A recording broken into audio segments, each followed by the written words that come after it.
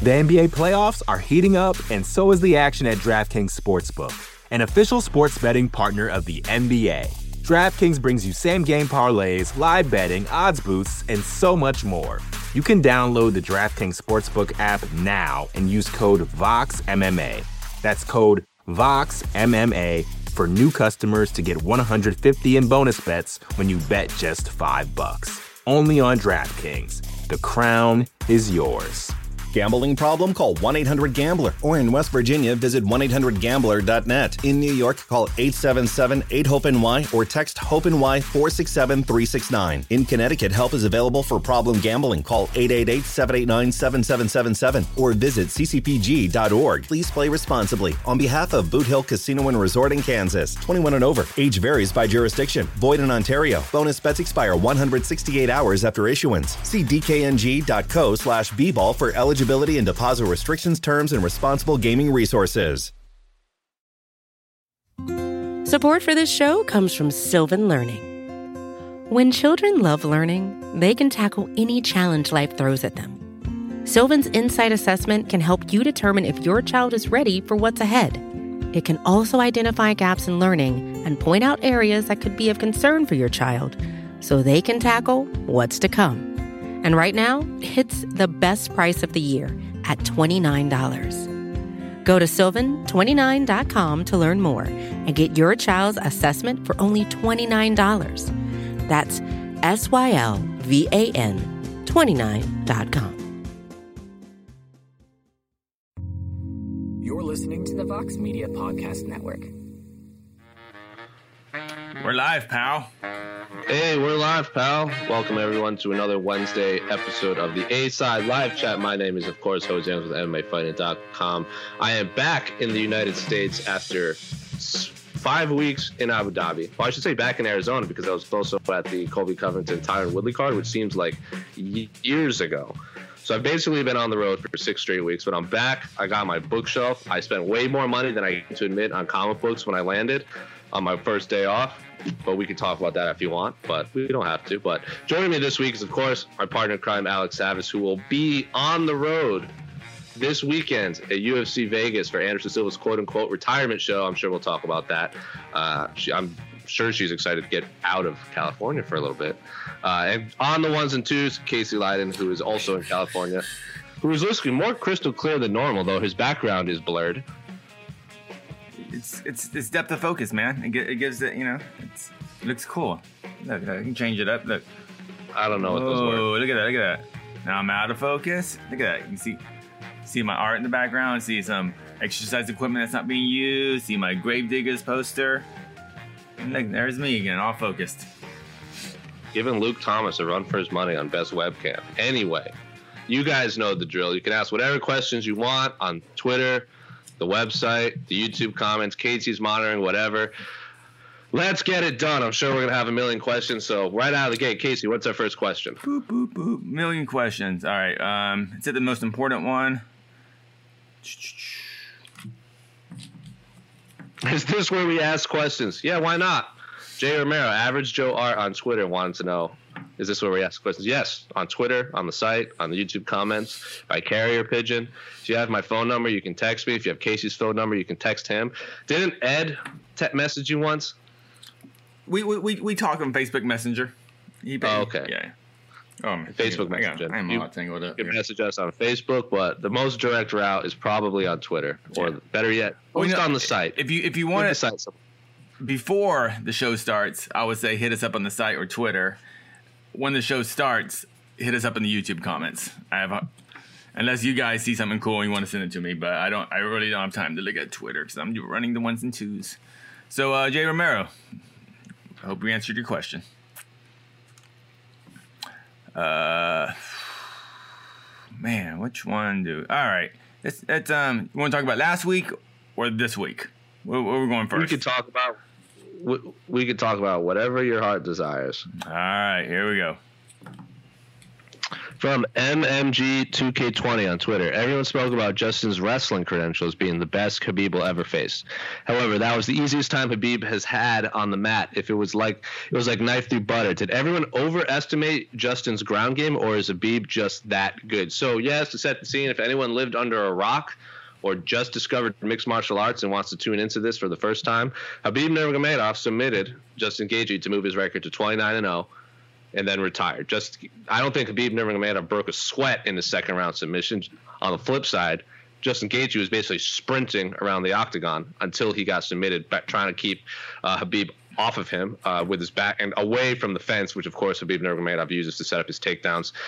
Justin had said the best path to victory is to keep the fight in the center of the octagon. Well, he tried, and it didn't necessarily work out because he got submitted, got put to sleep. He did tap a few times. Referee Jason Herzog didn't see it, but he got put to sleep by a triangle choke, if I'm not mistaken. So, Casey, to answer this question, did we overestimate Justin's ground game, or is Khabib just that good?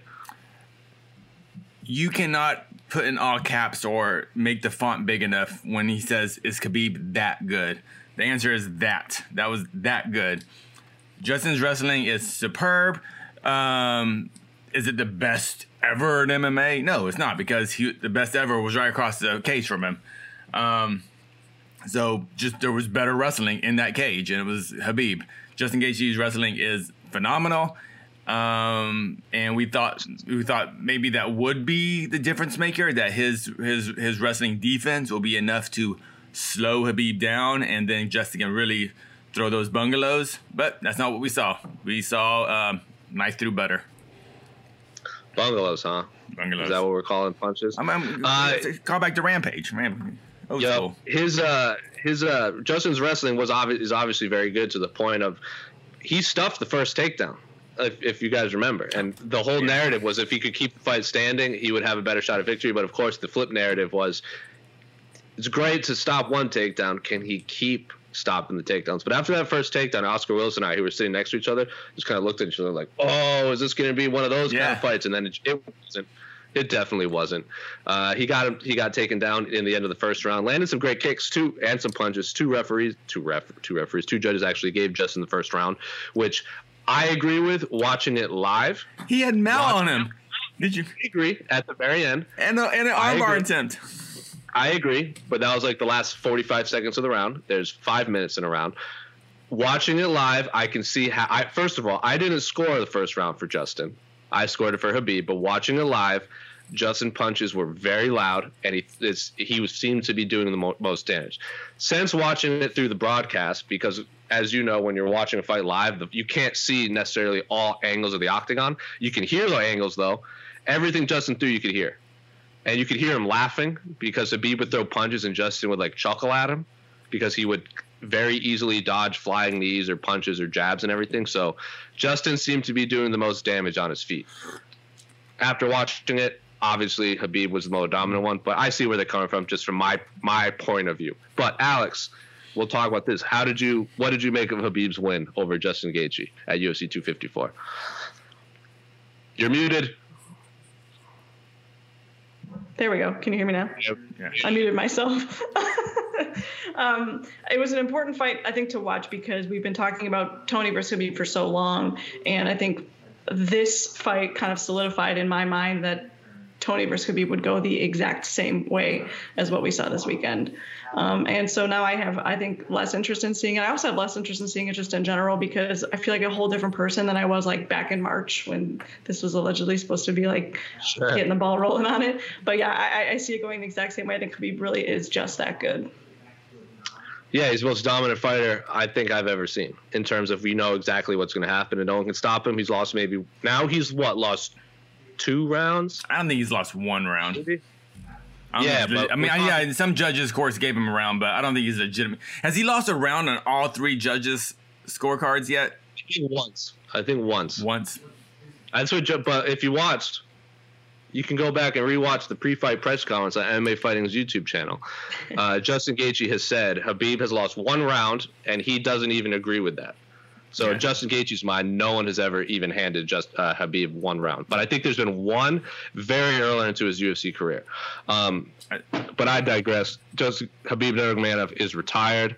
greatest lightweight who's ever done it. I wouldn't necessarily call him the greatest. Most dominant is another conversation. I don't know if I call him the greatest, but I know Casey's eyes bug out. But I guarantee you we're going to have a question about it later. We can talk about it then. We don't have to dwell on this. Sorry, real quick. Your microphone is like a little overblown. Can you turn it down a little bit? Does it sound overblown to you, Alex? Yeah, it's just where it's peaking. Oh, wow. You maybe turn it down just a bit. I didn't. Is that better? That sounds better. Yeah. Now that you're hearing your broadcasting voice, now you're when we. Yeah. Well, now that I'm also like home and I have my microphone, and I'm not, I digress. Though. Yeah. But yeah, Khabib's wrestling is that good. Yeah, he's the greatest wrestler who I've ever seen inside the octagon. And he's the most dominant fighter I've ever seen in the octagon. And was I wrong? Did Khabib? I mean, Khabib basically. I don't want to say he won the striking, but it was pretty even. It wasn't like there was nothing desperation about those takedowns or anything. It was like, oh, no, definitely not. I just think it was Justin was on his horse for so much, like throughout the whole first round. That Khabib was throwing a lot of punches, but he wasn't connecting with a lot. And Justin was slapping in those leg kicks and snapping Khabib's head back once or twice. So I would say Khabib threw more, but Justin Gaethje landed more. But it was a dead heat in my mind. Well, on the statistically, I think they said Khabib actually landed more. But I know I really think that from the live experience, what you said, how you felt Justin won. I think because Justin throws so dang hard, and there's no one in that arena, so everything is blocked. Even if a kick is checked, you just hear that slap of skin. So even a block shot feels like it lands. So I totally. Get why a judge would feel that way.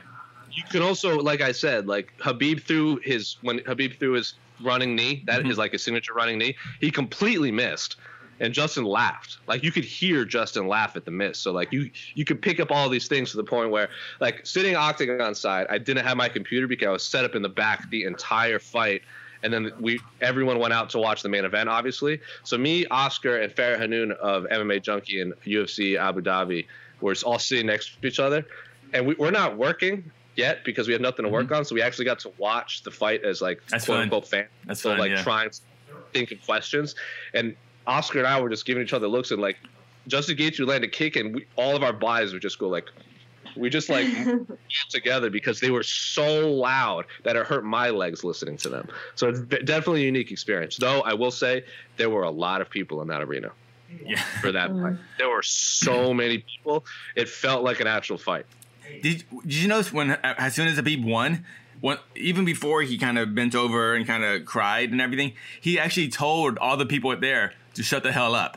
like he goes, hey, chill guys, chill, it's done. Like he goes.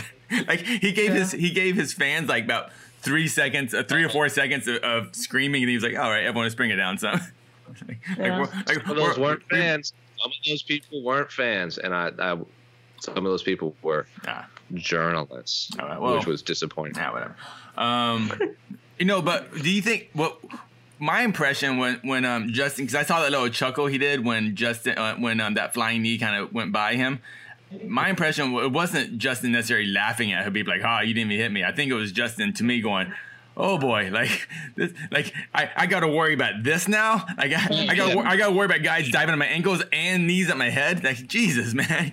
The knee was not close at all. I know, but the just the fact that Khabib's threatening that now, like, yeah.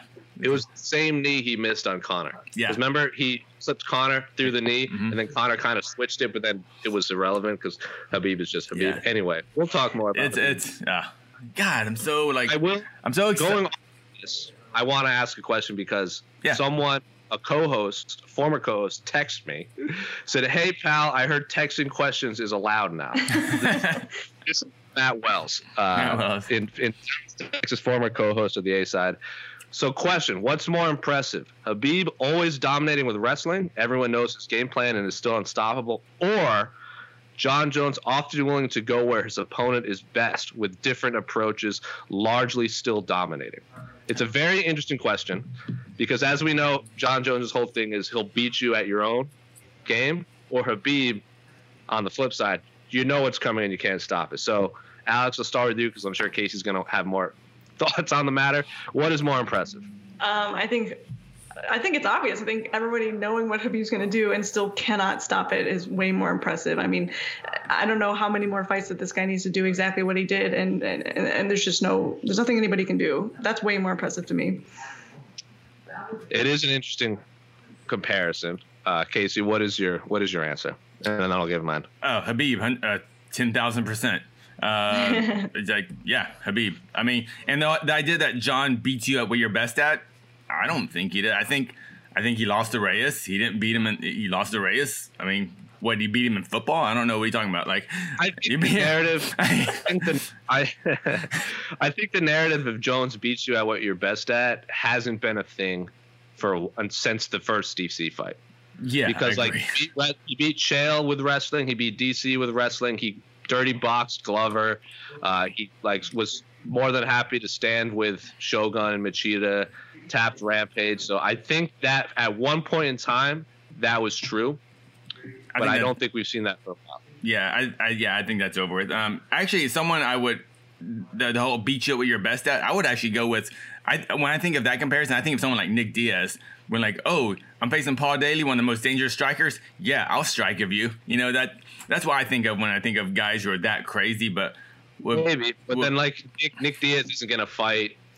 But yeah, but it's I don't think of John Jones that way. Like, oh, he'll beat you at what you're best at. I just think if he's like, okay, he's really good. That's about it. I think there was a point in time where that was accurate, but I think that's just because he game planned so hard for an opponent that he just knew what they were going to do. And like he fought Glover Teixeira like face to face for 5 rounds, and that was Glover's whole thing. But he also torched, yeah. I think there was a point in time that was John Jones's MO, but that hasn't been a thing for a few years since his first DC fight. Anyway, let's ask what is our next question? Next question. Oh, what's your opinion? You didn't give your answer to that. Devil's advocate, I would say John Jones, but I think both are very impressive. Like some of the performances that John Jones had blew me away. Like when he fought DC and took DC down and put his hand on his forehead, super disrespectful and unnecessary. It's still really impressive to take down a former Olympic wrestling captain and then basically have your way with him. So. Yeah, remember that time John Jones out karateed Machida? No, he beat him. I agree. It's a fun story, but I don't think it's too much truth to it. I'm impressed with both people's performances. I think John Jones' fighter IQ and his chin is one of the most underrated tools of his game. His ability to change on the fly. And like, I don't know how to we'll talk about it more. But both are very impressive. I just think Khabib is the more dominant fighter. Mm-hmm. Real quick, before we go to the next question, because I already know the questions, because we didn't get one this. But I think the most underrated part of Khabib is his toughness. The way he ate those leg kicks and never even showed any damage or any limp. Like, he ate a good 4 or 5 leg kicks. Like, I was like, oh. On a broken foot. On a broken foot, and which I have no reason to believe that they're BSing us. So, no, and they put out like X-rays and all that stuff on all the injuries he had stats possibly too. Dude, this is how awesome Khabib is. Khabib broke his foot so he could fight with a balloon foot just to show Conor you can still win a title with a balloon foot. That's how good Khabib is. That's the narrative. That's the narrative. Next question. Thank you, MMG 2K20. Speaking of Conor. Oh, great. Yeah, here we go. Long-time commenter. Everything about lightweight division. When will Dana announce Conor's next fight? When will Dana announce Conor the title? How would you match up Michael Chandler, Tony Ferguson, Justin Gaethje, and Charles Oliveira? I'm going to add Dan Hooker in there. Who should fight for the number 1 contender? What's next for Islam Makhachev? So I asked Dana White about Conor versus Poirier, and Dana White was not about it and walked out of the press conference, but someone had to ask it. But that is the exact response I expect because Dana White doesn't like talking about future fights. So Chandler, Ferguson, Gaethje, Charles Oliveira. I'm going to add Dan Hooker in there because he's in the top. I'm not going to add Felder because he's still technically retired. What's next for Islam Makhachev, we already know, is RDA in a 5-round fight in Las Vegas. Conor will supposedly fight end of January, I assume, for the title. And I assume that also because Javier Mendez has been on record. I think he told our friends over at Submission Radio. So shout out to them for an awesome interview that he thinks whoever fights for titles next should fight Dustin. That is his opinion. I'm not going to argue with Javier Mendez on that. And since Conor is already fighting Dustin Poirier, supposedly, just make for the title, I don't really care. I think that's a fine fight anyway. They're both coming off wins. It's the rematch. And then I think Chandler should fight Tony Ferguson. Justin Gaethje should fight Dan Hooker. Tony Ferguson. I mean, Charles Oliveira, I'm sorry. You're pretty much the odd man out, unfortunately. You're Leon Edwards. Pretty much. But Alex, what would you do for the lightweight division? I had it almost similar. So if Conor Dustin's for the title, then I put Chandler and Ferguson obviously for the number one contender. But then I had Oliveira fighting Hooker, just because I kind of feel like they're in the same boat where they're just kind of floating near the top. And I think one that would be a banger. And I feel like we're going to get a really amazing finish from that, really dominant performance, and then probably bump them up to probably fight the loser of Chandler and Ferguson. Yeah. And then Gaethje, I don't know. I will say, and I don't know what they were talking about, but I saw Gaethje and Chandler around each other a lot after the fight on the plane ride back home, in the airport, and they were chit-chatting, very friendly, very respectful. But if they're trying to book that fight, I'm not going to say no to Michael Chandler, Justin Gaethje. Also, let's not forget, Dana White says the Ultimate Fighter is coming back, and I think I would be hard-pressed not to assume some sort of combination of these two will coach. I wouldn't hate Michael Chandler and Tony Ferguson, mostly because Michael Chandler is already a fitness expert, as Dan Hooker calls him. Did you see Dan Hooker's subtweeting Michael Chandler all fight week? Casey? No.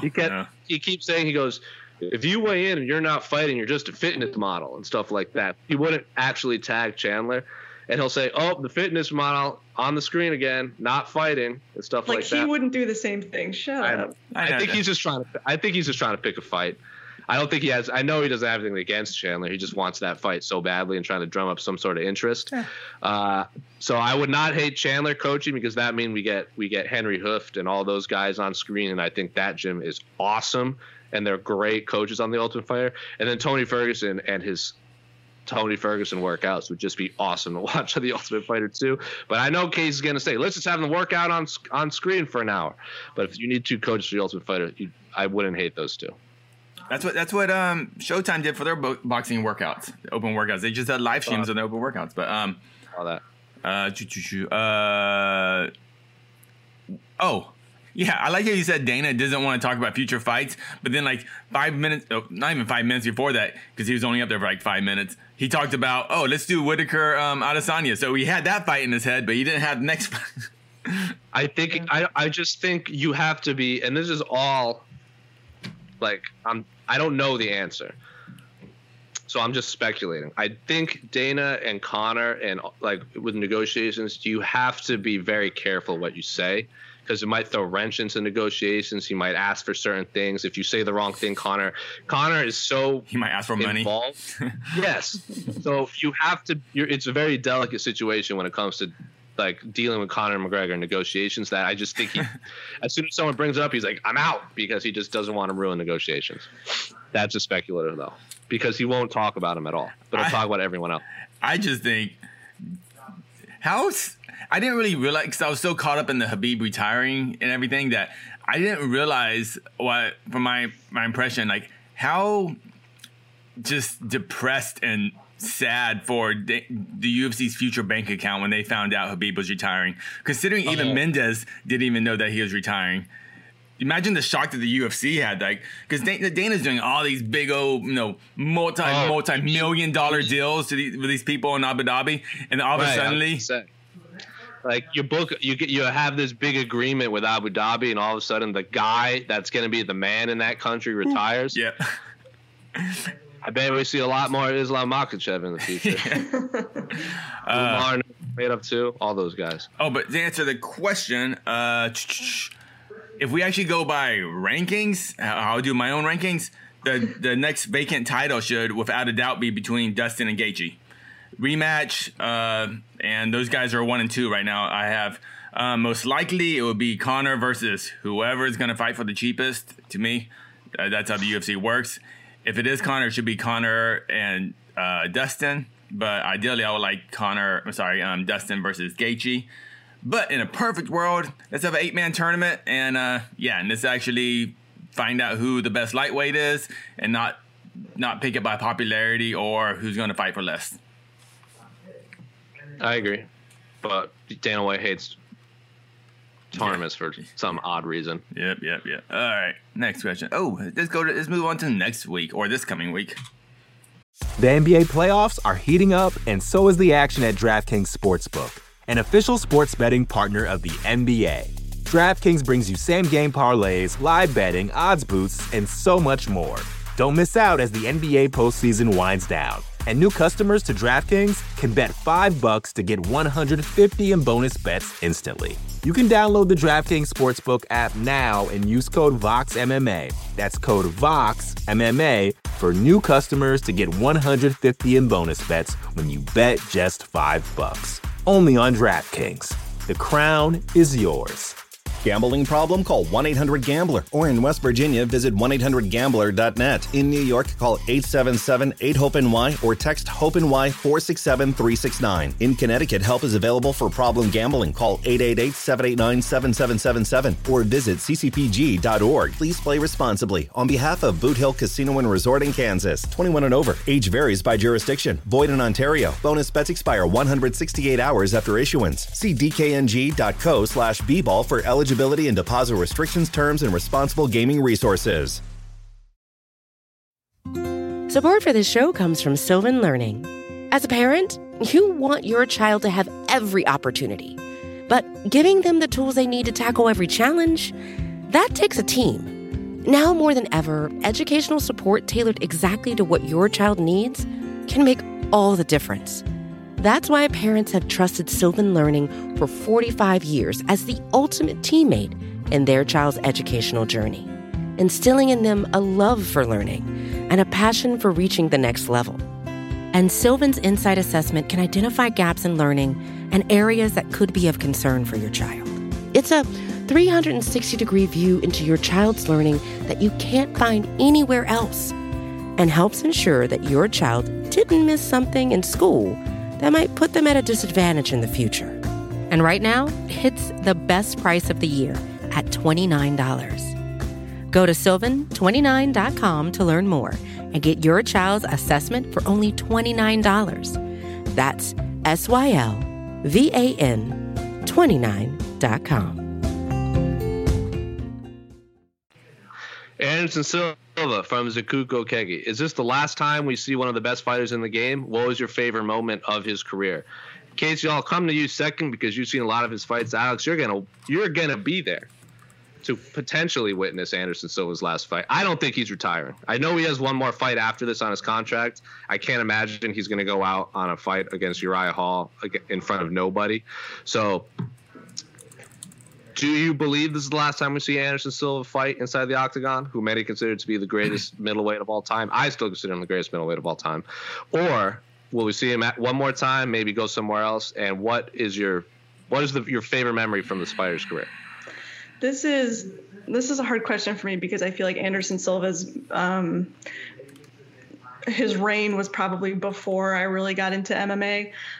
So I actually kind of feel bad that I'm going to be there this weekend, and it probably means a lot less to me than it does to a lot of other people that are going to be there.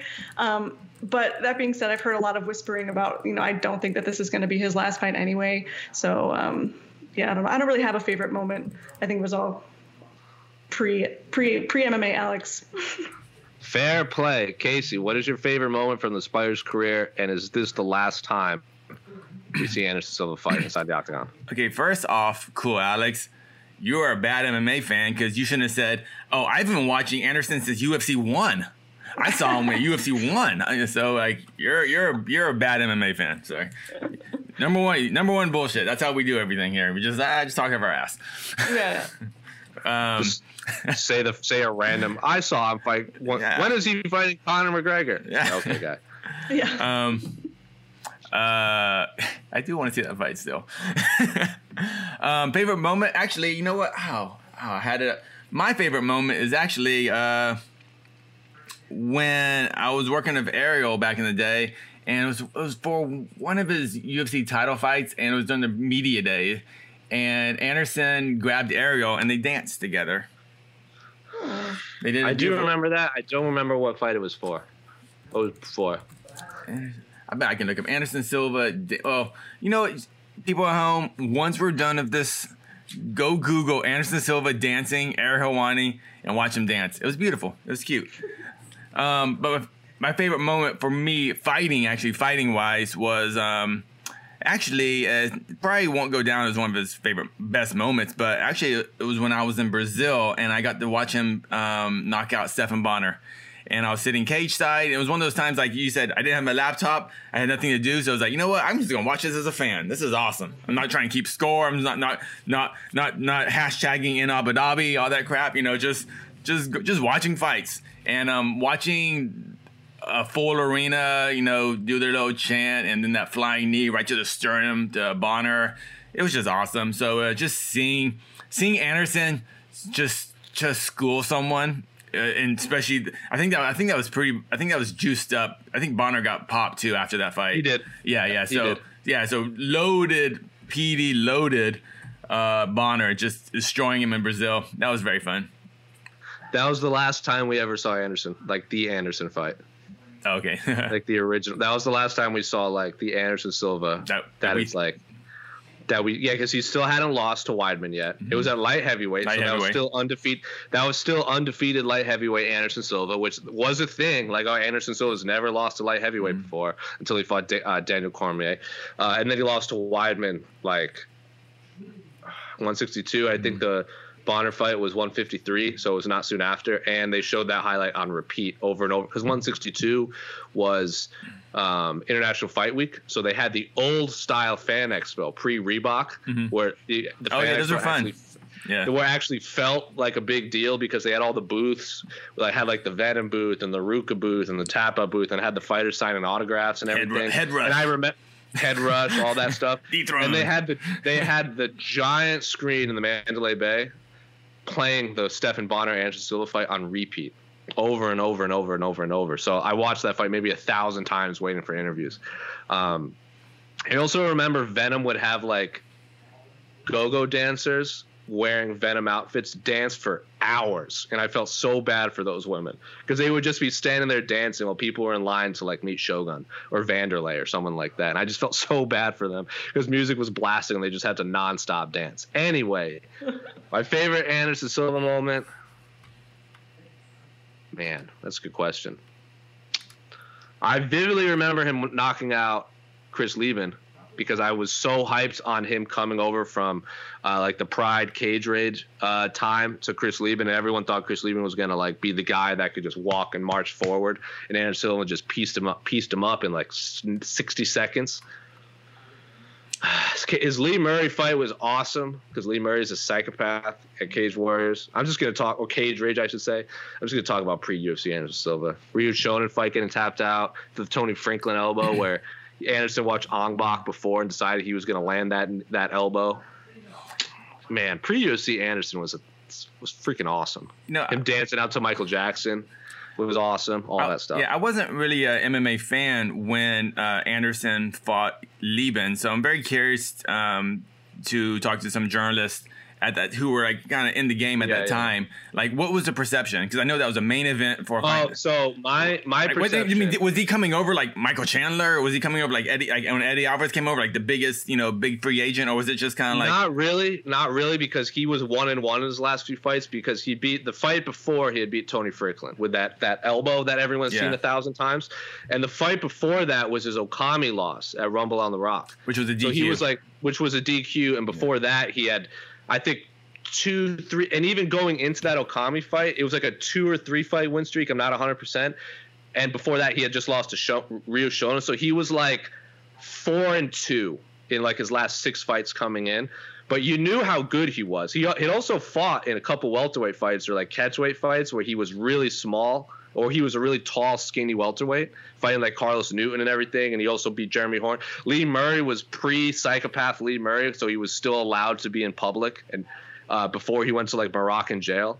So beating Lee Murray was a really big deal, mostly because he went to England to fight Lee Murray in his backyard. So it was one of those things where you knew how good he was, but his record going in wasn't reflective of how talented he was, and Lieben was still Chris Lieben, like from coming off tough from like 2005, 2006, I never seen Anderson fight live, so I didn't know how tall he was.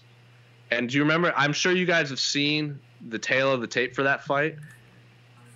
It said Anderson Silva was 5'11", which is so inaccurate. He's like 6'2", 6'3", and Chris Lieben is 5'11". So I'm like, oh, Anderson's a lot shorter than I expected. And then when they fought, that was a wrap. And as soon as he beat Chris Lieben, I'm like, fight Rich Franklin now. And that's exactly what happened. So, well, clearly the Joe Silva, when they signed him, obviously thought that he was the next big thing. So, I mean, they want to give him a main event against such a showcase fight against Lieben. The Chris Lieben fight, I thought was going in. I'm like, remember what we were saying about Izzy? He's either going to get bulldozed or he's going to style on him. That is how I viewed Lieben versus Anderson Silva. So basically, go ahead. Oh no. Sorry. I'm sorry. I lost the comparison to Izzy. What do you mean with Izzy? Remember before Izzy fought Romero? Oh, before Romero. Okay, I thought you meant his debut. Sorry. No. Izzy was going to be like, he's going to style on him, or Yoel Romero's going to expose him. One of the two. There's no back and forth fight for this. And we got neither. Exactly. But that was the whole narrative going in, and I knew either Lieben is going to be too tough or Anderson is just going to wrap a baseball bat around his head. It was one of the two. And that's exactly we got the perfect game, Anderson Silva. Now, I was not under the impression that he was going to become Anderson Silva after that. I thought he would face. I thought Rich Franklin was going to be a tough fight. Really? I thought Mark Harts of the world would be a tough fight. I thought Dan Henderson was going to be a super tough fight the first time, because Dan was still champ of Pride coming in. So it was. I did not think he would become the Anderson Silva that we know now, but I knew he was going to be something special. You know, I did forget my one very very fond Anderson Silva memory is actually when he lost to Weidman the first time. I was backstage. I was actually shooting on the backstage by the medicals where they do their Fox interviews. So I'm in the tunnel watching the fight, which is great. It was a great vantage point. I think it was at Was that Mandalay or MGM? Not sure. But it was in Vegas. The first fight was at MGM. Both of them were at MGM. It was MGM, and maybe everyone felt this way at home too. But as soon as Anderson got knocked out, I was just so confused because I just thought, oh, this is crazy. Anderson Silva is faking getting knocked out. So bold. What a bold move by him. Man, to get knocked out just to fake Weidman out. That's really good. Because remember, I was like, yeah, I think how many times you have to watch that replay before you went, oh, man. Oh, no, Anderson did get knocked out. Like, it was just like, I remember he got folded. Because remember, but even before, because he was faking it, and then he didn't fake it. And I was just like, man, Anderson's such a good actor. Look, he's still, they're carrying him out of the cage. This is amazing. Like, he's really sticking to it. I admire that man. So that's my Anderson Silva moment. Anyway, Anderson's great. I still think he's the best middleweight ever. At one point in time, he was my favorite fighter on the planet. Anyway. I have a story, real quick Anderson Silva story. I want to share this because when I worked for Elite XC back in the day, we were in Hawaii, and Rafael Feijão was fighting. And if you remember Feijão, he was one of Anderson's main training partners. So Anderson was in his corner. Nick Diaz was also on that card. I think it was for one of the KJ Noons fights. And we're out on the pool, in the hotel pool, and Anderson's out there. Nick Diaz is around, and I'm just and Nick Diaz is just staring at Anderson, just like eyeing him up and down, like, and just going like, and just kind of doing his like little, Stockton thing. And I was like, oh my God, Nick Diaz is going to fight Anderson Silva by the pool right now. And Anderson's just like, hello. But Nick Diaz just mean mug him the whole time. And I just like, oh, this is great. I love both these guys. MMA is awesome. MMA is a silly and awesome sport. Thank you for the questions, Akuko Kegi. We talked a lot about Anderson Silva in that one. Well, I think he deserves it. I agree. Oh, by the way, this is not his last fight. No. But no, it's fun to talk about. The C-side, are you going to dress up on Halloween night? ? Hashtag the A-side. I should. You better. I haven't dressed up in probably 4 years, I would say. I mean, you're going to be in a media tent on Halloween night. I know. How embarrassing.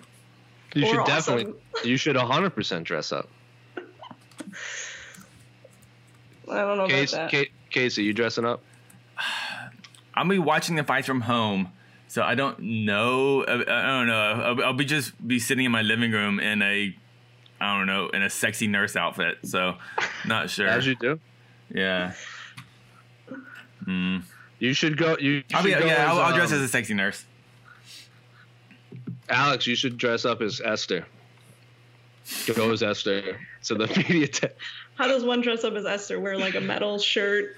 Yeah, metal Wear shirt. a metal shirt. On the red bandana. Red bandana. Just get wasted. Yeah, you know. Tuck your shirt into your jeans and wear the white nursing shoes that she was way ahead of the game on. Maybe I'll go as Jose instead. That would be fun. Oh, that's easy. I think. Black. Yeah, just go bird it out. I'm definitely dressing up. I think me and my girlfriend are going as Marco and Alana from Saga, but even though we're not going any. Nice. Very nerdy. Very nerdy. Yeah, as you know. But so yeah, we'll see. I'm not. I thought I was gonna overshare a bit and share some of my previous Halloween costumes on the stream, but nah. I might just catch me on Twitter. Catch me on Twitter. Ryan Bader is the champion of Halloween costumes in the MMA world. He goes all out to the point where he was telling the story where I think he had painted his whole body blue to be like a Smurf. Like he wore like no shirt and he had like the white pants and like he dyed his like facial hair white and he was like going into Canada for a party and they like stopped him or something crazy like that. They're like, why are you dressed like this on the Canadian border? Anyway, from Sam Harris 999.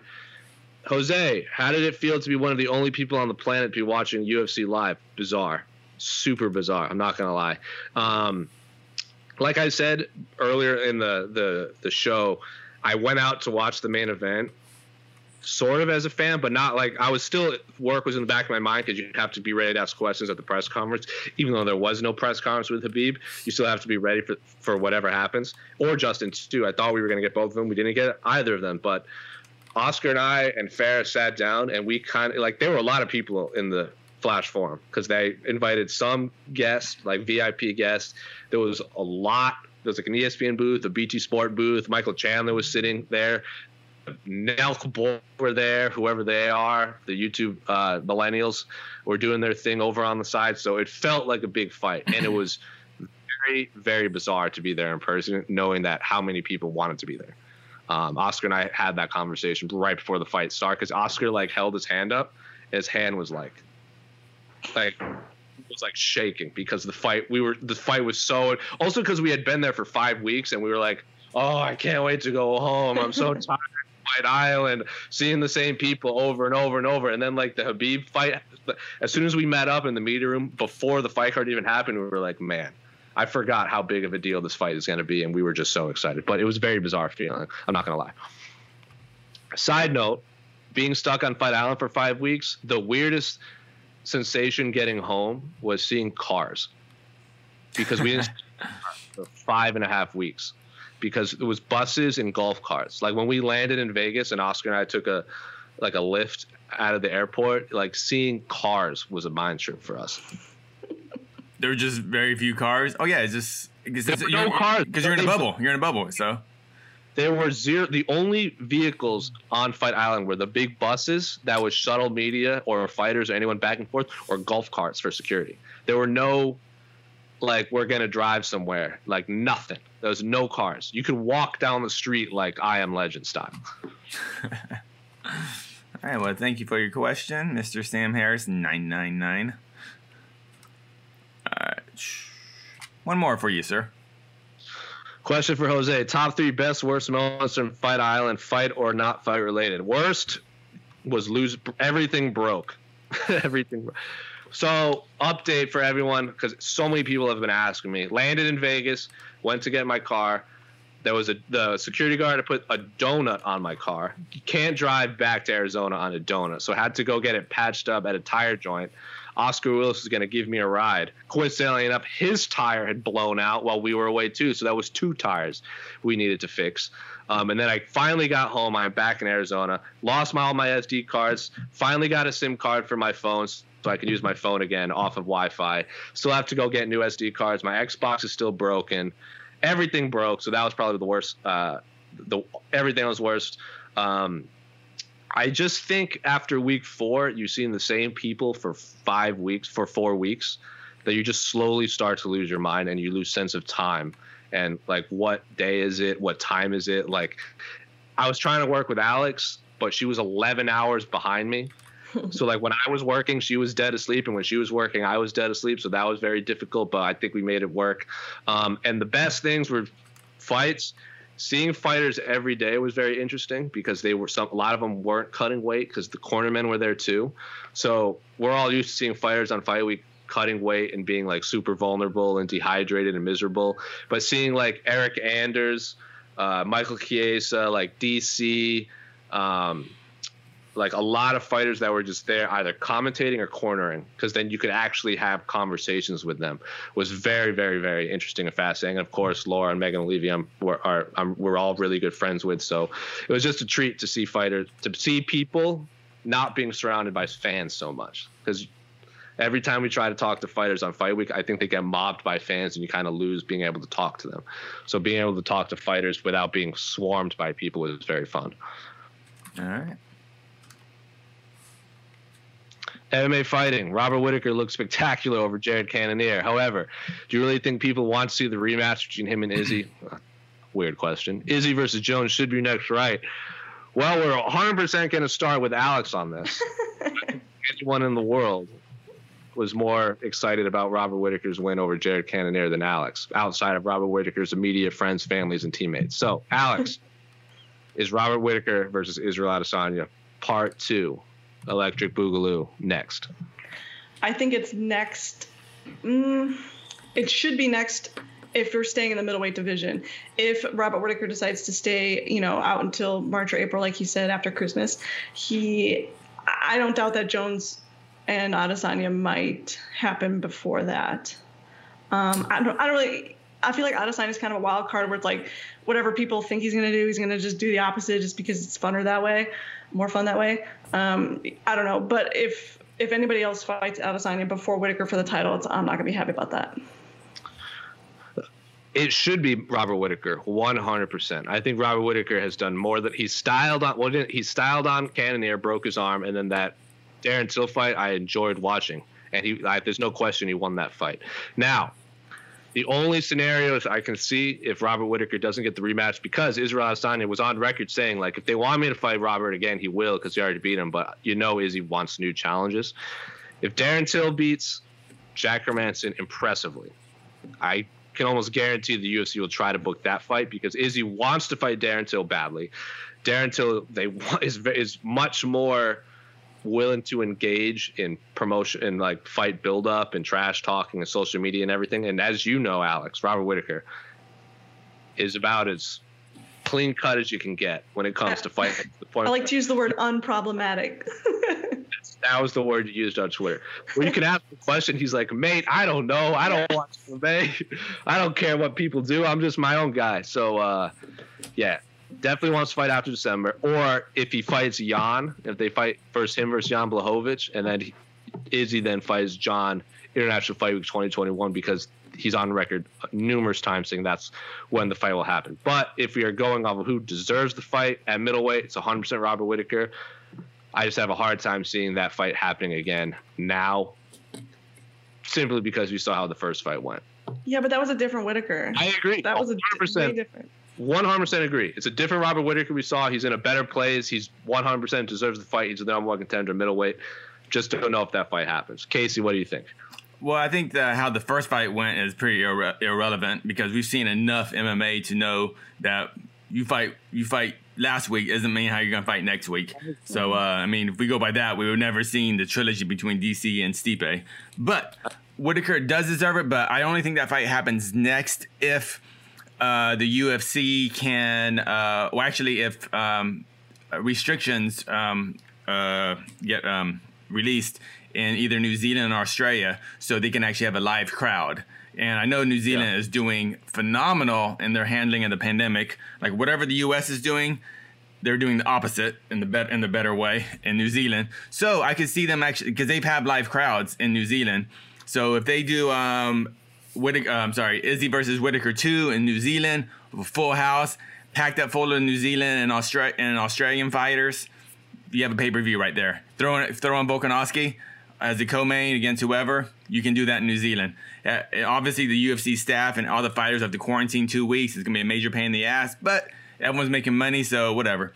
But I think we're also forgetting. I think we're forgetting about why is everyone sleeping on Hermansson here? Like if Hermansson heel hooks Till, it's gonna wait till your answer to go off of that. Yeah, I think because you have because what Whitaker. I'm sorry, Izzy fought like fight of the year versus Gastelum, and then freaking Hermansson like finishes that fight in 15 seconds or something like that, a heel hook. And I think if Hermansson can smoke Till, which I think is unlikely, but hey, who knows? I didn't think he was going to beat Gastelum.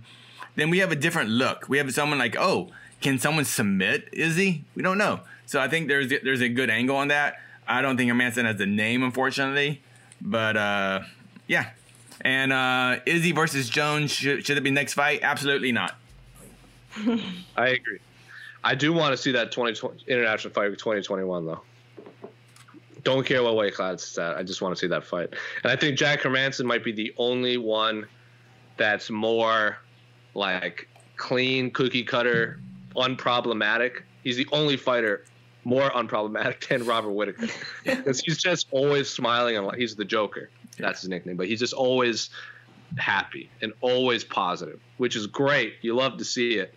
Robert Whitaker just seems kind of indifferent to everything in the world. Somebody said he sounded like he was drunk at the post press, which he kind of did. He was just like, I love Whitaker's personality. I love Robert. Yeah, it's his fight versus Israel Adesanya was one of the we've talked about it before. Where it's like you are a big fan of both fighters.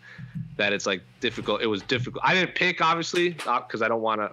I was watching unbiasedly, but I was like, man, I would just feel bummed for either fighter losing this fight for their careers. But for the record, Izzy's gonna beat all of them. Ooh. Savage. This new Whitaker. Savage. Dude. There's a new Whitaker, but I feel like there's also a new Adesanya. Adesanya's the kind of fighter who likes to parade around as unproblematic and in fact becomes very problematic. He's like the biggest anti-bully, and that's my hot take. I think Israel Adesanya's anti-bully persona is you're a bully, and now I'm gonna. He's gonna be such a bully to the bullies where it just gets. I'm like, dude, calm down. Yes. Like you killed. He's done. You beat him. Move on. Yes. Oh no, that's Fine, do it for a few days, but to do it like 2 weeks after, I'm like, bro, move on. You beat him. This isn't for us. This is a direct attack to that gentleman all the way in Brazil constantly. Attack all you want, but like don't tell yourself that you're an anti-bully because you're not. No, he is. He is anti-bully. Did he do that to Whitaker? Did he do that to anyone else? No, he is beating up that bully. By bullying. Yeah, that's what you do. Isn't the whole anti-bully thing you beat the crap out of the bully? Yeah, but then you beat the crap out of the bully and then you move on and fight someone else. Let Paulo Costa fight someone else. Right. Like you're done. Hey man. Also, Paulo Costa for a while. Paulo Costa was like, sign the contract. I'm like, what contract? There's no contract. We saw it. Move on. Izzy can fight someone else. Paulo Costa can fight someone. I just got over it. Like I just got like after like a few days, I'm like, I get it. He was like, Paulo Costa was saying a lot of awful things, a lot of terrible things, and then you beat him. 48 hours, have at him, and then move on. I like 48 hours of bullying, then we move on. Like everyone knows you only get 2 full days to bully people. We know that. Come on, let's go in a row. Everyone knows this. 2 days. Casey, since you're the bully, you've never been in the other side, so. It's gonna happen. It happens to all of us. We all become the nail one day. We all become. Thank you, Tristan Gordet. All right, this is a big one. Are you ready? Are you ready, Jose? You ready? You prepared? Shoot, partner. Here we go.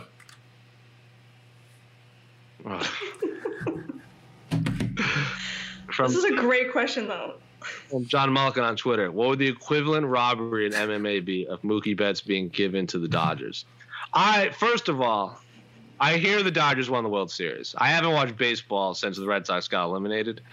So allegedly, the Dodgers won the World Series. So congrats to Mookie. I'm happy he won because that makes John Henry, our owner, look like a fool that he is.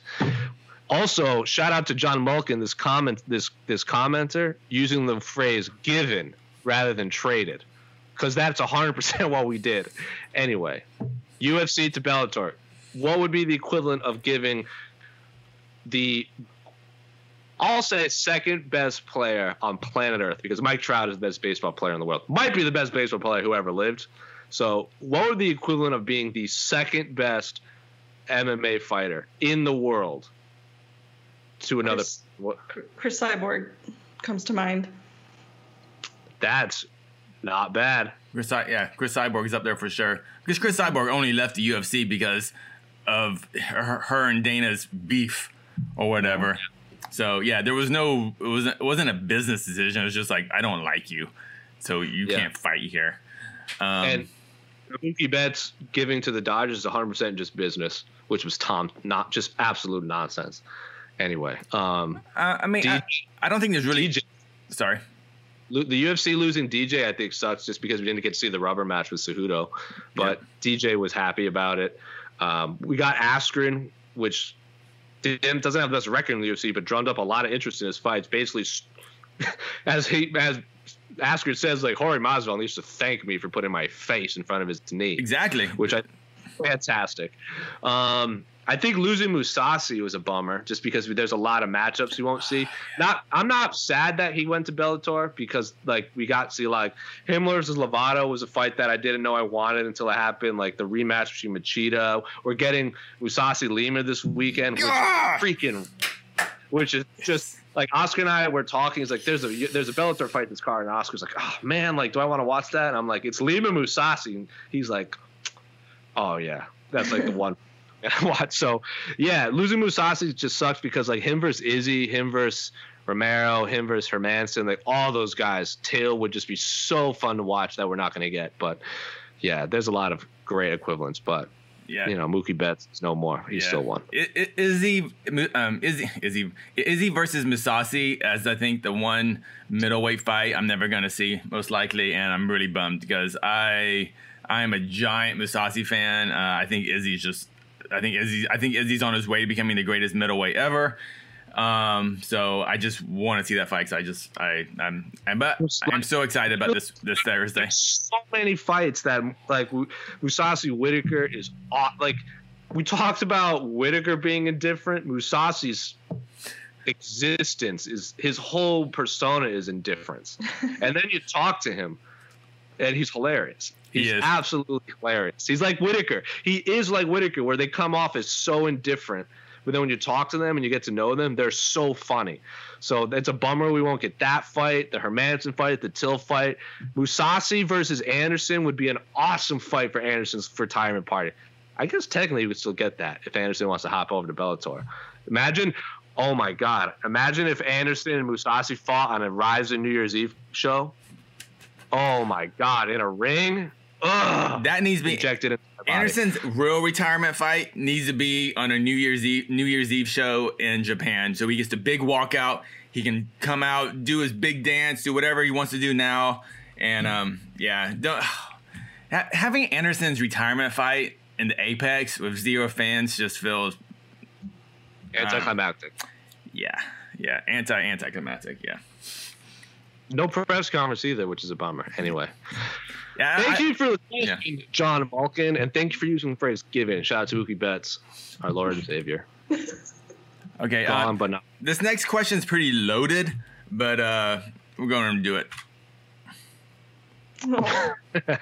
From Tan Gwen on Twitter, how badly did Leon Edwards torpedo his career? So for those of you who aren't aware, Leon Edwards, what's he ranked? 3, 4? Unranked. Oh, I think he's back. 3. Yeah. Back. An unbelievable comeback. The guy goes unranked to number 3 in a matter of hours. How does he do it? This guy didn't torpedo his career. He just made the greatest jump ever in the rankings and not even fought. It's amazing. This Mr. Tan Nguyen, you are crazy. Very reminiscent of Nate Diaz did this once, where he went from unranked to ranked in like a matter of 30 minutes.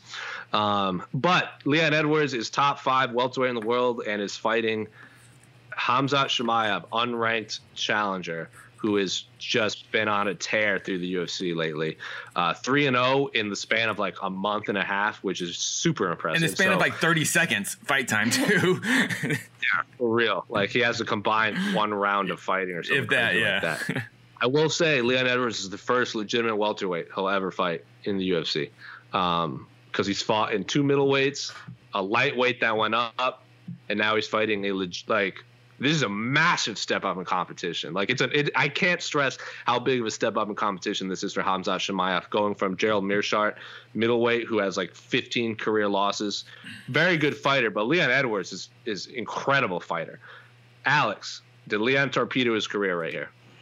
Yes and no, because if Leon beats Khamzat, there's going to be a lot of eyes on him that aren't already on him. I think the only reason the eyes were on him in the beginning is because he was complaining about not being able to get a fight, so people were paying attention. But if he pulls this off, there will be a lot of people watching of, the guy who derailed the hype train. And it's a big win for him, but at the same time, it's also a huge risk for him as well, because I don't think maybe casual fans don't realize as much that Khamzat he hasn't been around that long, and he's not exactly top ranked. So it's a big risk for him, but I think he torpedoed his career worse for like his position with Dana White. You got to be careful with the things that you're saying. What did you say? No, I just mean like when you complain too much about, and allegedly turning down fights, and just, you got to be more of a company man than that. Ooh, unfortunately. They got Alex Savas, pro Dana White. Do what Dana says. Do what Dana says. That's all I hear. I'm joking. Alex Savas is a Dana White fan. I didn't say it. You just said it. We already clipped that. Now it's already out on Instagram. Anyway, Casey, did Leon Edwards torpedo his career? I think Jorge Masvidal torpedoed Edwards' career, to be honest. I think ever since then, we've seen Leon Edwards in a different light, and it sucks for him.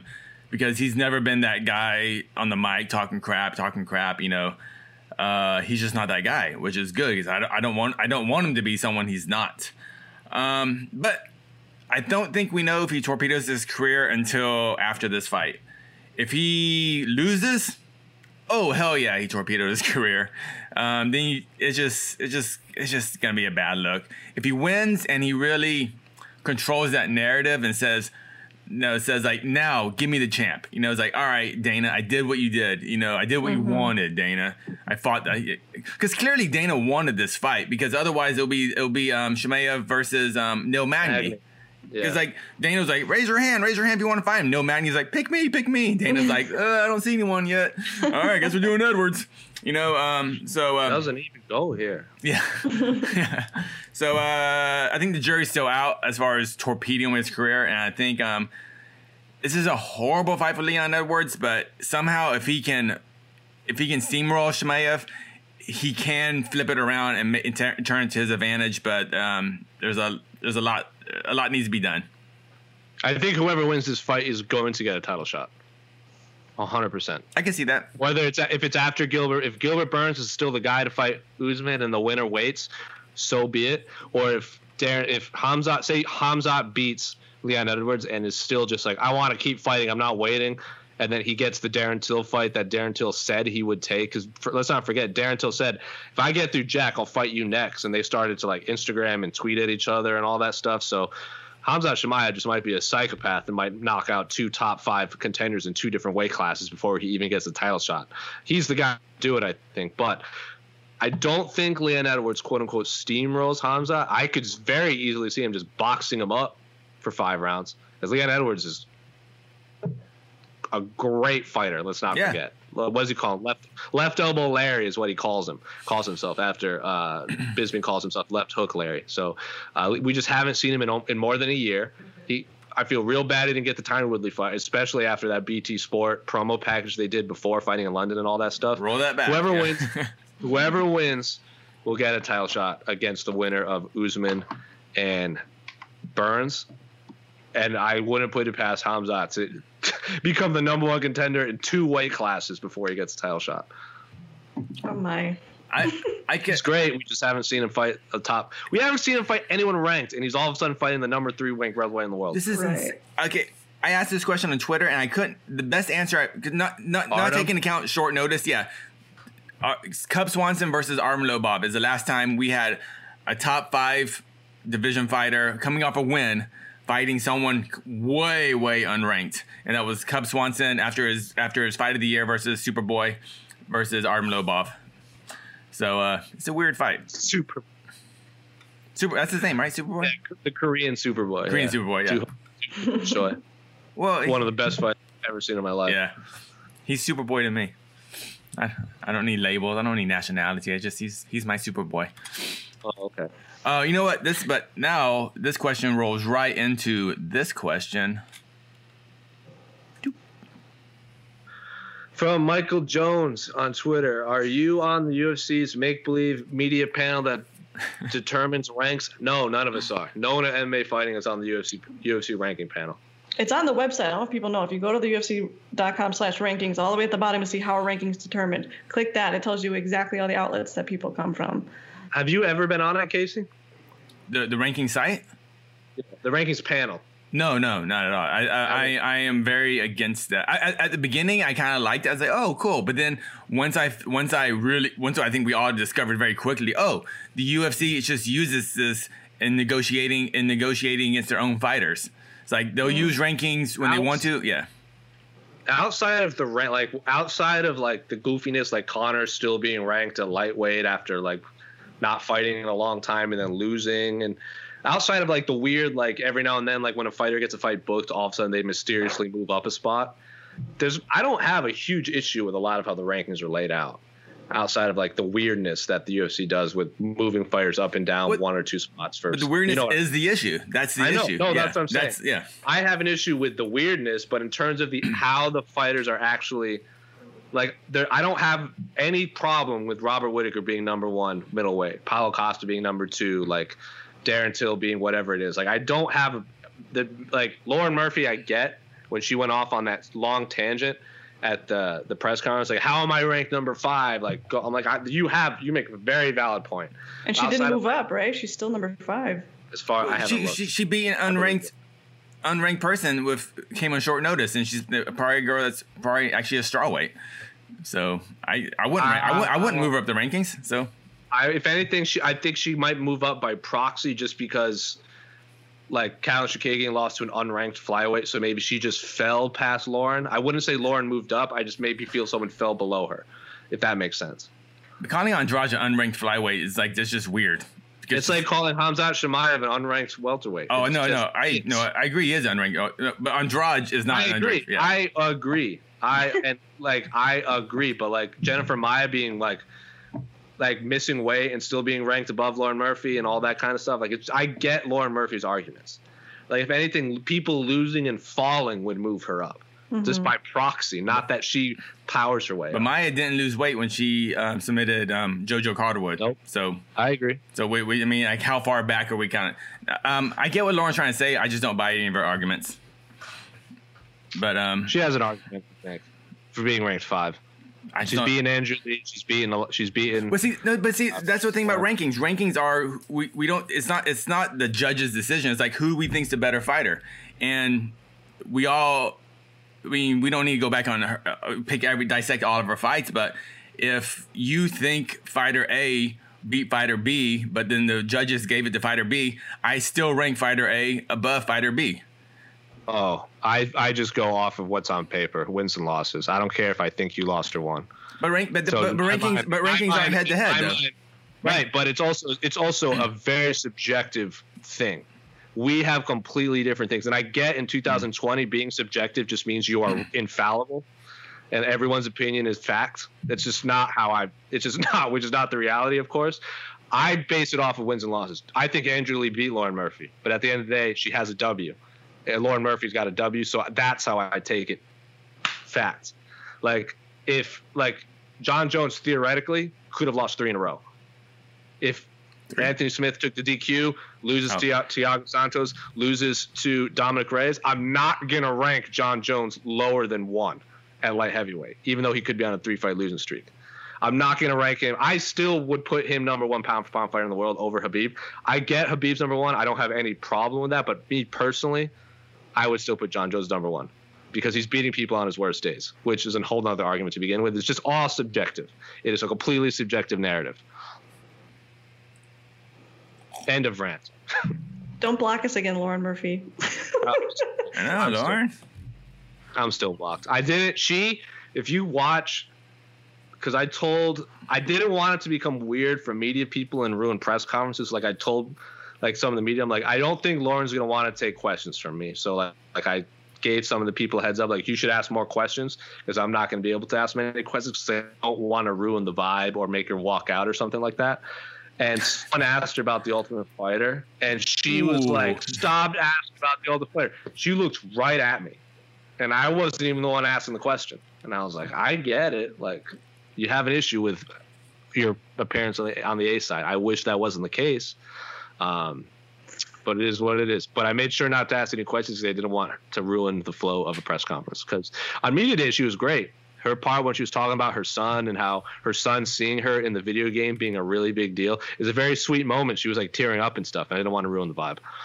If she had a problem with me, she might not even remember that she might not even know me as the host of the A-side. I just didn't want to take that chance. I think she just came out guns a-blazing at everyone in the media, like, why you guys have a lot of explaining to do. And I'm like, nobody here has anything to do with that. She did great. That's how you do. That's how you make a case. That's how you make a case. You just fucking just rip everyone's asses apart. Just going, man. That's what she was doing.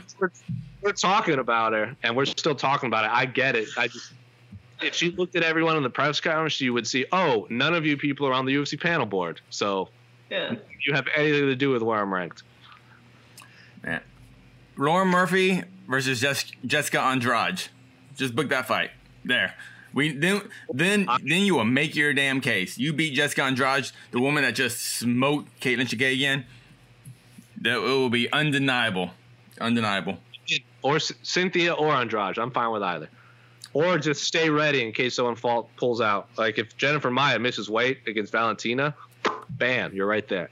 That's actually a good option. Yeah, she should be campaigning to be a backup fighter, I guess. Maybe, I don't know. Just Andrade and Murphy. And to Lauren Murphy's credit, she's like, I am a realist, and if they want to give the title shot to Andrade over me, she deserves it for smoking Caitlin Chookagian. So she's like, if they want to give the next one to Andrade, fine, I'll fight Cynthia. But if they don't want to wait, I'll fight Andrade and just stake my claim. Like Lauren Murphy was also very realistic in her, like for all the stuff, like why am I ranked 5? Why am I ranked 5? She made a lot of good points where if they gave Andrade a title shot, she would 100% understand, but she still wants to fight. So who's in front of Murphy in the rankings, in the UFC rankings? Let me pull it up. I have it up here. So Shevchenko, Andrade, Chookagian, Maia, Calvillo, and Murphy. You have Calvillo in front of her, and then Maia. Where's Andrade? Oh, sorry, you said Andrade, right? Andrade is number 1. Number 1. Okay. Yeah, the problem's like I don't know where to put her in front of anyone. Maybe Cynthia, because Lauren Murphy's. Maybe Cynthia. What? Okay, she goes in. So she's 4, and I mean, okay, but she's still in the same spot. I mean, Maia took a short notice fight. Maia took, Jojo Okada took a big chance facing, Maia on short notice. Wait, who was that? Did Jojo take that fight short notice, or did Maia take that fight short notice? Neither one. They both they announced it very. Oh, one of those pandemic, just fight now type things. Okay. They both knew that was happening, but it took a while for them to officially announce it. Yeah. So they were both. It was one of those. Neither one was a short notice replacement. They just wanted to fight. The fight itself was short notice. Yeah, I gotcha. Maybe just swaps Lauren and Cynthia. That might be the only one. Yeah, so that's what I mean. Like she's complaining about the rankings, but it's like, okay, I don't know. Maybe Maia, because Maia might because JoJo's 7 and Maia's 3. You gotta look at dominance of victory. I mean, Maia just beat JoJo a round, took no damage, took her down, submitted her. No, Maia known as a stand-up fighter. So number 1, Jessica Eye was like the number 1 fighter at flyweight, and Cynthia just beat her 5 rounds, not dominantly. She's 1-0 in the division, and she's ranked above. So that would be the only one I would swap if you're going by that logic.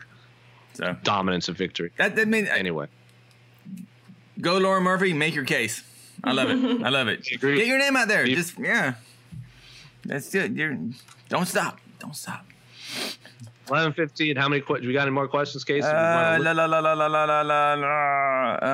what? Let me look at the YouTube real quick.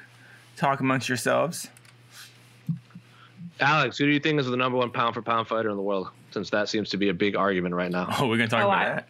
I put Khabib. I'm one of those people who gets rid of anybody who's been accused of PED use. I just think it takes you out of the running. Sorry. We're talking greatness or pound for pound? You said pound for pound. Is it pound for pound? I would still put John Jones number one pound for pound fighter. I think Khabib is like greater, if that makes sense. See, I'm the other way. I mean, I definitely have a beat pound for pound. I think that to me is like that's easy. As far as greatness, I'll actually put John above it. But what are we talking about? What are we ranking great? Like I don't know. It's just a weird. But doesn't greatness encompass like you as a person? Yeah, that's why I would say Khabib is the greatest.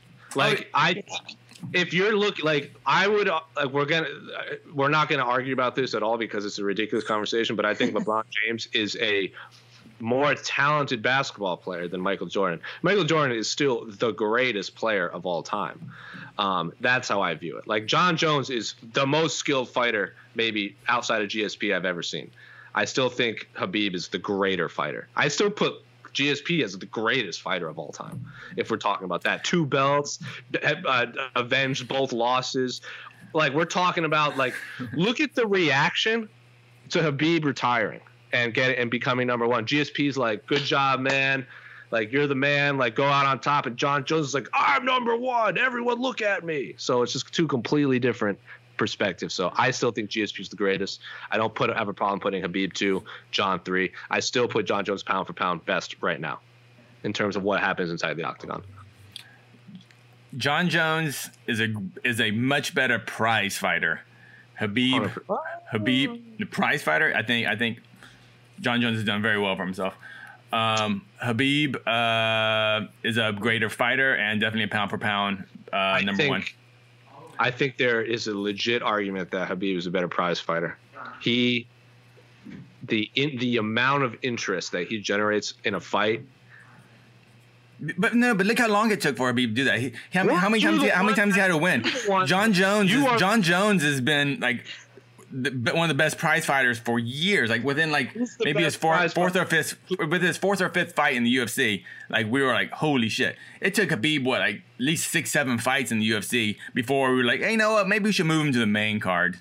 That sounds like a problem with light heavyweight and lightweight. Lightweight is just way more of a hill to climb. Also, fuck yeah. You said Habib was the Floyd Mayweather of MMA. Floyd Mayweather is the biggest prize fighter ever in combat sports. No, I'm talking about just fighting style, like what you in the sense that you know what you're getting, and like, you're just waiting. Like price, like Floyd's a different level in terms of everything. I think Habib, there's a legit argument that Habib is a bigger prize fighter based on outside of the United States interest. I guarantee you more. Like Cristiano Ronaldo. No. Stories on Habib. Habib has been only a great prize fighter for the last like 2 years or so. Yeah.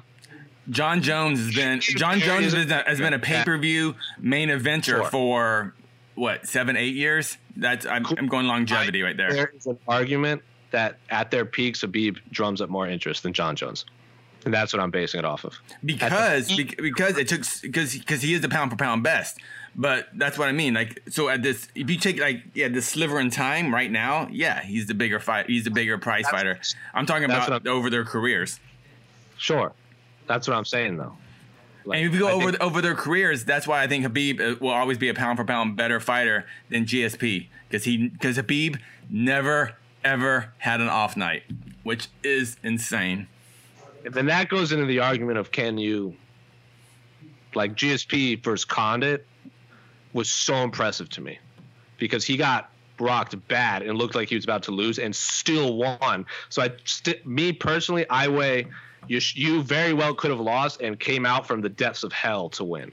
Like I put a lot of stake into that. So you're holding against Habib that he didn't get kicked in the head. Yeah. I will go with the guy not getting kicked in the head over the guy who got kicked in the head. I will say, though, losing your dad right before your fight is way bigger of a mountain to climb over. So I will, like, but again, we're arguing who's 1, 2, or 3. Like, there's still top 3. What's the problem here? I think I would suggest everyone go to Bloody Elbow and read Jordan Breen's article. I don't know if you got a chance to read it, Jose. Jordan Breen wrote an article about Khabib, and it's very good. And basically, he came down to the thesis was deciding who's the pound-for-pound best is like saying, what's better? Well, I know what you're going to say. It's a bit vulgar, but read the article. Why don't you read, people? Say, and he's taking two negative connotations to argue against greatness. No, not at all. Oh, okay. No. Like, what do you... I don't know. Anyway, I digress. We've run up on a lot of time. Do you have any more rapid-fire questions you want to plow through first? Rapid-fire. Okay, man. Well, okay, long time commenter really wants us to answer this, so let's go for it real quick. Tristan Gordet, MMA Fighting, with YouTube comments with now 13 finishes, 7 TKOs, and 6 submissions. What do you think? What do you think of Shavkat Rakhmatov's UFC debut against Alex Oliveira? Was not expecting a Shavkat Rakhmatov conversation. From Kazakhstan, came and got a big dub the same week Borat 2 came out. So we were all in the media room talking like, who's going to ask about Borat? Who's going to ask about Borat? I'm like, no one asked about Borat. I don't want this conversation. I don't want that press conference to turn into that conversation. It's their official motto. It's their official tourism motto now. Oh, I heard. Awesome win. His hat is made of a legitimate wolf.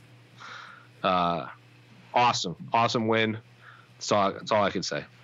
Yeah. Very impressive. Good win. Alex Oliveira apparently had lots of very serious personal issues coming in, family issues coming into that fight, and but yeah, good win for Rakhmonov, and awesome. Can't wait to see him fight again. There you go. Is that it on questions? Or do we have more? Yeah, we got one more, just because we gotta get this one out of the way. Watch my 666. Lawler's injured and out of his fight. Perry's calling him out Chimaev. Mike Perry might fight Hamzat. I know. Hazmat is what Michael Chiesa keeps calling him. Yeah. Mike might fight Hamzat before Leon. Thoughts? Not gonna happen. Hamzat Chimaev is gonna fight Leon Edwards. Mike Perry can fight. I don't know. I don't really care. Alex, your thoughts? Seconded. Whatever, Mike Perry. Do whatever you want to do. I just wish the UFC would, like Dana. I know you didn't hear anything about Mike Perry and the accusations from his ex-wife, posted on MMA Junkie, but why don't you look into it? Yeah, why don't? Right, now you have some time. You had a long flight back. Yeah. Google it. Maybe delve into that a little bit. Yeah. Google it. Could be fun. Yeah. I'm very. I don't know. I have no comment on Mike Perry. No comment because I don't. No comment. Agreed. But the line that Jordan Breen said when you're trying to decide who the GOAT is or pound for pound best, it's like saying, what's better, sex when you're high or pizza when you're drunk? All right. Bang. Think about it. Makes you gets you. Let us know in the comments. Hey. Tell us how you feel. Tell us how you feel. The world needs more Jordan Breen. This MMA world needs more Jordan Breen. I agree. I like Jordan a lot. Let's play. Ready to play the outro music? Okay. Right. And take us out. We are signing off for this edition of the A-Side Live Chat on Wednesday afternoon / morning, depending on where you are in the world. My name is, of course, Jose Youngs. You can find this podcast on Stitcher, Spotify, Apple Podcasts, Google Podcasts, YouTube, iHeartRadio, all the podcast networks. Casey's been great on the ones and twos. You can go tweet at him all of your takes if you get into Twitter arguments after this at EKC. It's right there. You brought this upon yourself. He doesn't have a blue check mark, so he can't filter out the noise. Alex Savas is going to be in Las Vegas for the Anderson Silva versus Uriah Hall main event.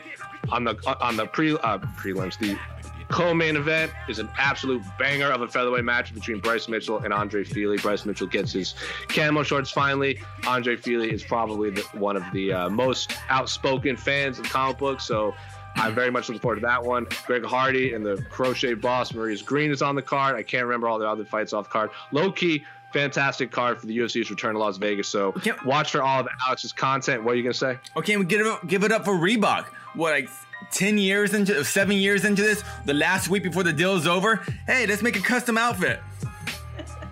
Hey, go get him, Reebok. Go get him. Well said. Go watch all of our content for UFC 254 and all of our Fight Island content that we have on the YouTube page.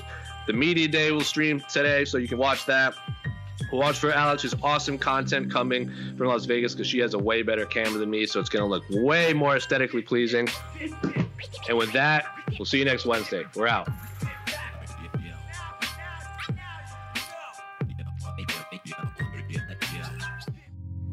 You're listening to the Vox Media Podcast Network. The NBA playoffs are heating up, and so is the action at DraftKings Sportsbook, an official sports betting partner of the NBA. DraftKings brings you same-game parlays, live betting, odds boosts, and so much more. You can download the DraftKings Sportsbook app now and use code VOXMMA. That's code VOXMMA for new customers to get $150 in bonus bets when you bet just $5. Only on DraftKings. The crown is yours. Gambling problem? Call 1-800-GAMBLER. Or in West Virginia, visit 1-800-GAMBLER.net. In New York, call 877-8-HOPE-NY or text HOPE-NY 467-369. In Connecticut, help is available for problem gambling. Call 888-789-7777 or visit ccpg.org. Please play responsibly. On behalf of Boot Hill Casino and Resort in Kansas, 21 and over. Age varies by jurisdiction. Void in Ontario. Bonus bets expire 168 hours after issuance. See dkng.co/bball for eligibility and deposit restrictions, terms, and responsible gaming resources.